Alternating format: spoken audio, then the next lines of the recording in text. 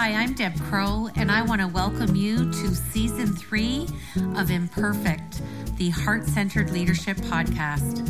This is a podcast where we connect, learn, and laugh together with authentic and courageous leaders from all over the globe. You will learn from leaders you haven't even met yet. You will gain new tools to add to your leadership toolkit. Leadership belongs to all of us. It's not measured by stature or title. So please pull up a chair and listen in. This is the Heart-Centered Leadership Podcast. Welcome back to Imperfect, the Heart-Centered Leadership Podcast. And I think today's show is going to give you a little bit more education, especially around the word ability and tenacity. And my guest today is Michaell Magrutsche. And as always, we've changed things up for Season 3. And I can read my guest's bio, but I'm not going to do the justice and really declare the passion. So I've asked my guest to give us a quick overview bio of who they are. So Michaell, welcome to the show.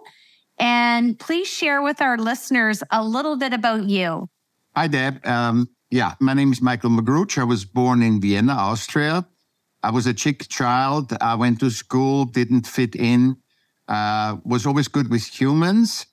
And then I found out in school I was neurodiverse. I had dyslexia and dysgraphia. I didn't know dysgraphia then. And what that did is I'm an A personality. I wanted to fit in and I couldn't fit in. I had to repeat 3 classes and I wasn't a rebel. I just really wanted to be part of the group, like our DNA drives us to be inclusive, especially in adolescence. You want to belong. And I couldn't. For a long time, I couldn't fit in. And then when I was 30, I realized, oh my God, I did a resume. And I found out, oh my God, art was my life savior. I mean, the fact that I'm still alive is art creation, especially art creation. And because all my jobs were art related. So from selling tapes out of my trunk to a DJ to fashion show producer to advertiser marketing. And so I was always a creative. And then once I deemed myself an artist myself, not waiting that the system deems me as an artist. And I couldn't think any other way that I'm not an artist because everything was right in front of me. And I got aware that this is who I am and that's a part of me, a big part of me in the system. As if you want to define me, what are you doing? I'm an artist. And once I was aware of that, things changed. So then I said, okay, I'm an artist. Now I have to get the system all read. I have to be system adapt. I have to get my exhibition. And I got the exhibition. I got the International Airport Show. I got this. I got front cover of a magazine. And I've realized that it's all gossip. Because a lot of people say, once you get the cover of a magazine, you should be thinking, oh, this exhibition, it should be, you are in a museum. Oh, wow. And it's all false hope. It's all false hope that creatives, especially in the creative community, because, I sold paintings for $11,000, but when? And also how long can you live with it? If you sell that through a gallery, half of that is yours. So, $5,000, what is that? $5,500. And then you have to pay taxes. There's nothing left. It sounds good. Even $40,000 sounds good, but you have to, how often do you sell that? So I found a lot of things that systems told me or that people in society, which is a system too, believed we're wrong. We're wrong for me. And then once I've realized that for me and I shared it with, let's say you, I said, yeah, I feel the same way. It's like, wow. And so I came to, recently to awareness when I was 50, because I hit the wall literally. I had success. I was City Arts Commission of Newport Beach. I worked with Robert Evans, who did The Godfather, all without education. Everything is self-taught. So the strength of me is not that I got these system accolades that I can say. The thing is to show that my power is to see everything outside a system. So not just out of the box, creative thinking, oh, I think different than you did. I'm thinking really, because I couldn't in another way. I didn't have a choice. It wasn't a choice to think outside the thing. And dyslexia and this graphia where I can't read my handwriting and stuff is, was actually not ignorance and adversity. It was a superpower, and it is a superpower. And I see context that nobody can see. I mean, very, very few people see the context, especially in creativity, that see the context that I see. I love what you're bringing to neurodiversity as a whole. So let me jump into my leadership questions. You have said to me that you feel 90% of human beings being misunderstood come from an unawareness that we mix our conversations, our human conversations, with system relevant issues. What do you mean by that? Okay. So everybody knows Simon Sinek. He is very humane. He uses leadership on the humane side. But still, even with him, and I think he's very aware of it, but even with him, I think he doesn't, or at least he doesn't say that. I separate human relevance, and I think the compartmentalizing of separating human relevance versus system relevance. Let me give you an example. You might lose your job. That's system relevant. That's, that's generating stress in you. You might, don't get the raise. Somebody else get the raise. Or you get the raise. It's all system relevant. But if you let's say you cut yourself or your daughter is sick. Let's say your daughter is sick. Even though in Europe, for example, they're very much about, it's okay from the system that you stay home. But even in Europe, it's not as extreme as here, but in Europe, even people feel uncomfortable not going to work. There is no such thing as lazy because in nature it doesn't exist lazy. That is human, and this is like lazy. It's like human adapt, guilt, future fear, fear of the future. So we are not separating and saying, okay, let's think about this in a big thing. There's nature, and we are still part of nature. We are species of nature. And we don't see it so. When have you heard the last time somebody says we are a nature species? We are like an elephant or whatever. Nobody says it, but we are. We have lost over generation this separation where we get born in a hospital, a system. We get baptized, a system. We get raised in school, system. We go to university, a system. We get a job, it's a system. We marry, it's a system. Okay? So we have lost touch of where we belong. Like we playing Monopoly game in systems, that's a game. But we are still, and we make money in that. And I'm not saying anything against systems. I'm just saying it's the awareness. There's a Monopoly game. There's rich people or poor people, or whatever. And it has nothing to do with how good they are as humans or how relevant they are as humans.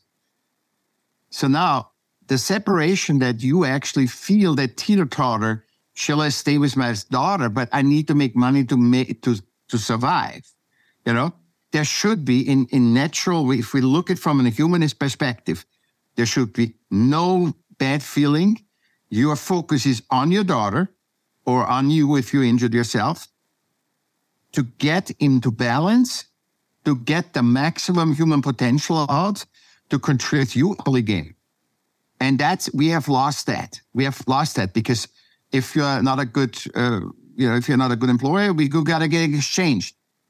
But the fact that you are not a good employee is often because you try to adapt to the system versus, stand in your humanity and say, I'm a human first, because which system can work without humans? Even if you have AI, without humans, systems are completely irrelevant. Even if you have no workers in the system, AI has to be in a way that it can tend to humans. Otherwise, why would you use your AI? So the compartmentalizing of this, and here comes the kicker. In nature, you're worthy because you exist. So the ant, I always say the same example because it's such a good visualization. The ant and the elephant are the same. They have different function and what systems tells you, if I can do it, you can do it. And that's the biggest lie. And it's a shaming lie. And leaders must know that because they must know how to keep the team. I think that the number one leadership trait that every leader should have, he needs to be the most self-aware person in the whole company. If he's not the most self-aware, then he's the wrong leader. He should be the most self-aware because his job is not to lead and say, you do this and you make this, or we should do this and that. But he should he should allow the team to be in balance and harmony, like in nature. Then you get the maximum out of a team. When you don't need to micromanage, when you don't need to do things you allow, you're just basically not putting out fires. That's already too far. You're just balancing the whole thing. You look at the people, you talk to them, you connect to the people, and it doesn't matter how many people. You just make sure everything is balanced. I love that. And I love the analogy of the follower versus the leader. Very impactful.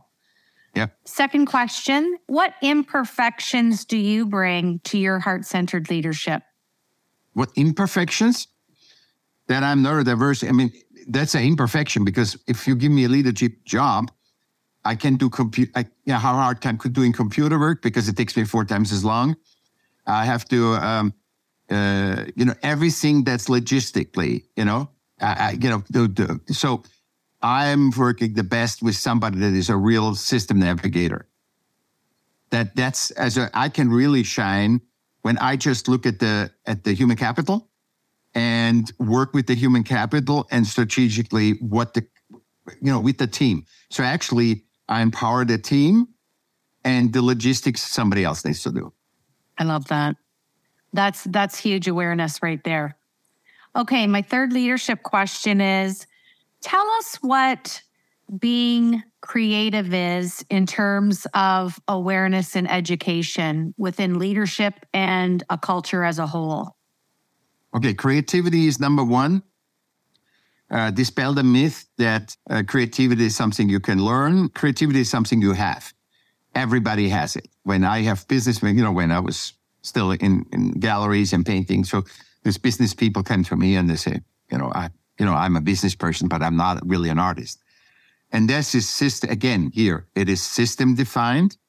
And what it is, this is in my last book, The Smart of Art, and in my podcast, what I explain is the difference between art creation and art product. And a company is the product, but, it brings out products or services. But a company's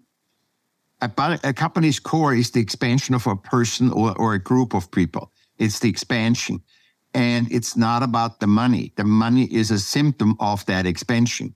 The clearer you are about this expansion of what you express of you, and you need to have creativity, how you would communicate that. So you can, that's like, and I say art always gives you these beautiful metaphors. So I played guitar. I learned guitar for 2 years, classical, and I can do 5 chords. And then a friend of mine grabbed me and say, hey, the percussionist got sick. Can you play the bongos and the congas? And I was a virtuoso. All the people came to me. I came, so we used the wrong instrument. And creativity allows you to have no system definitions. It says, let's try this. You're open to any change.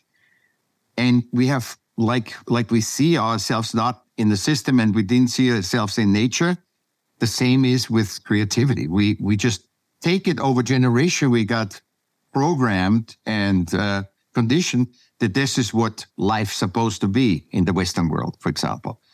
And it's obviously not, because in the Eastern world it's different. Not everything becomes westernized, but it is not an absolute.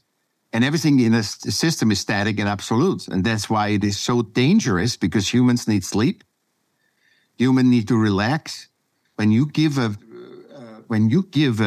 person 15 calls to answer, and the person wants to look 5 minutes in the freaking trees outside the window, and you see that on the camera and say, that guy's slacking off, he's lazy. You are anti-human. You become, my fear is not that AI takes over, but that humans become like robots, not robots taking over. Because we are so good, our superpower number 3 is adaptability, and we can adapt ourselves. Oh my God, we would have not survived any Holocaust, slavery, or any war, because we can adapt. That's a superpower. And leaders need to know, number 1 superpower is creativity, how we do anything, how you do this podcast, how I'm doing this podcast with you. Then dialogue, communication, you and I. And in order to have that conversation really gel, adaptation, 3. And there's nothing to learn. There's no steps. People just need to listen. Just listen to this episode a couple of times. You're good. There's enough seeds here that I trust that it will sprout in your way. That's why my podcast is only said 20 seconds.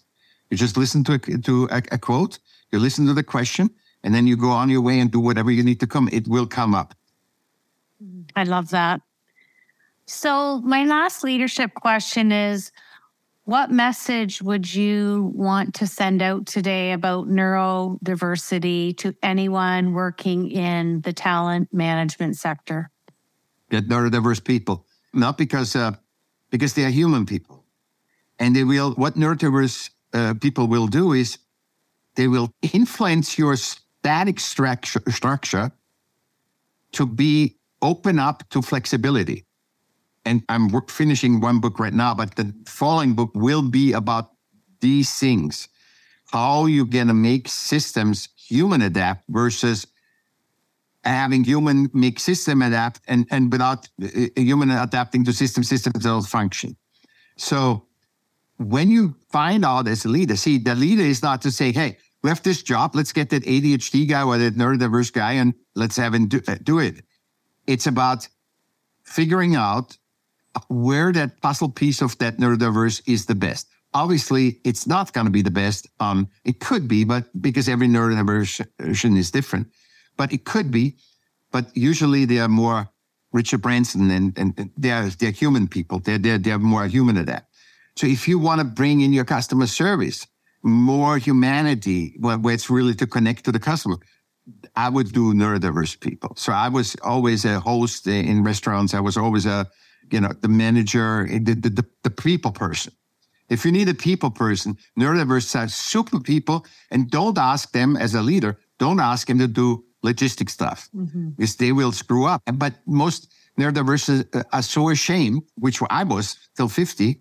I was so ashamed to say that. Now, when you say, "Oh, Deb said, oh, come, Michaell, I have a job for you," I would say, "Deb, I just tell you right away, I know my weaknesses, and my weakness is logistics." That's great advice, and knowing and having that awareness of this is what I'm good at, this is what I'm not good at, and this is where I shine. Just such clarity. Okay, I'm going to switch to what I call my Fab Four, Michaell. Okay. 4 rapid questions just to learn a little bit more about you outside of your professional work. Yeah. If I asked your family and friends to describe you in one word, what word would it be? I never thought about that. He's alive, I guess. Alive, fun. Yeah. Perfect. What book have you read that you felt was really impactful? Okay, there's 2. There's one book that, The Power of the Moment, Eckhart Tolle, because that's for neurodiversity too, also for your listener. Because when you are in the moment, you're actually functioning way better. And then you can actually access your superpower of that neurodiversity. I didn't understand that 10 years ago. And then I started reading it 5 years ago. And I keep reading it over and over and over because I get deeper and deeper into my neurodiversity. It actually is not a neurodiverse book for neurodiverse. It's for everyone. But I every time I read it, it helps me with my neurodiversity and being the human that I can be. And that's a great book. I'm happy you made that connection because that's a very powerful book. Yeah. And then the other book is the new book of Rick Rubin's. I'm not done yet. Creativity, just look it up. The new Rick Rubin book about creativity, a way of life. And it's very similar to my Smart of Art, but it is more the Bible. He's literally like, it's like being in the moment, but also about creativity. This is about creativity. And it's like a book one book that you keep referencing. It's like literally like the Bible. You need to, look it up and what is about creativity. And it gives you wisdom and depth into creativity. Okay, good suggestions. Okay, my next question is, I'm going to grant you a wish to have dinner with a leader. Now, this leader could be living or they could have already passed away. What leader are you having dinner with? And what is the dinner conversation? Miles Davis, because I think there was so much awareness in him. Einstein said what Einstein said, and I'm not taking anything away. I think, we human are inclusive. We need everyone. But for me, the most creative is, when you say things, there's no false note. When you say something like that, and then that pops up. That's why my podcast is only a quote. When you say a quote and then the quote keeps opening up and opening up and opening up, that's power. So if it exists in nature, right? It's so parallel to, if it exists in nature, nature doesn't make mistakes. Nature is, I tried this, I tried that. Nature doesn't make some mistakes. It just, you exist and you are valuable. If you're a beggar on the Fifth Avenue, or if you are the people that walk on Fifth Avenue, you are valuable. Not perhaps in the Monopoly game. Elon Musk might be good in the Monopoly game. Is he good in the human game? Is he fulfilled? See, in the separation, I promote the separation of system relevant is success. You hit the quarter, you pass the quarter, you hit a goal, and then separate. What is human thing? Is fulfillment. Playing with your dog, going outside, looking at art. That's all human relevant. And that gives you the fulfillment. And what fulfillment is, if people don't know what that feeling is, it's the feeling right after an orgasm. And basically it's, you have a union and the feedback that you get emotionally is that union was a good thing. I'm not saying that it's a perfect relationship or anything, but it's the fulfillment that we are inclusive. Inclusivity is important. Perfect. All right. Well, before we close out the show and I'll ask you my last question, I want to thank you for being a creative and bringing awareness and really being a champion for people with neurodiversity and showing how much success they can have, and wishing you nothing but continued success, Michaell. And I'm going to ask you to close out the show by finishing this sentence. Heart-centered leadership is? I wanted to say two things. I wanted to say humans and awareness. Thanks for joining me today on Imperfect, the Heart-Centered Leadership Podcast. I hope that you've enjoyed the show today and learned some new tools for your leadership from our amazing heart-centered guest. And if you like the show, we would welcome a rating and review on whatever platform you listen to. And we would love to have any comments or feedback at any time. And if you want some more heart-centered goodness, head over to our daily blog, masteringtheheart.com.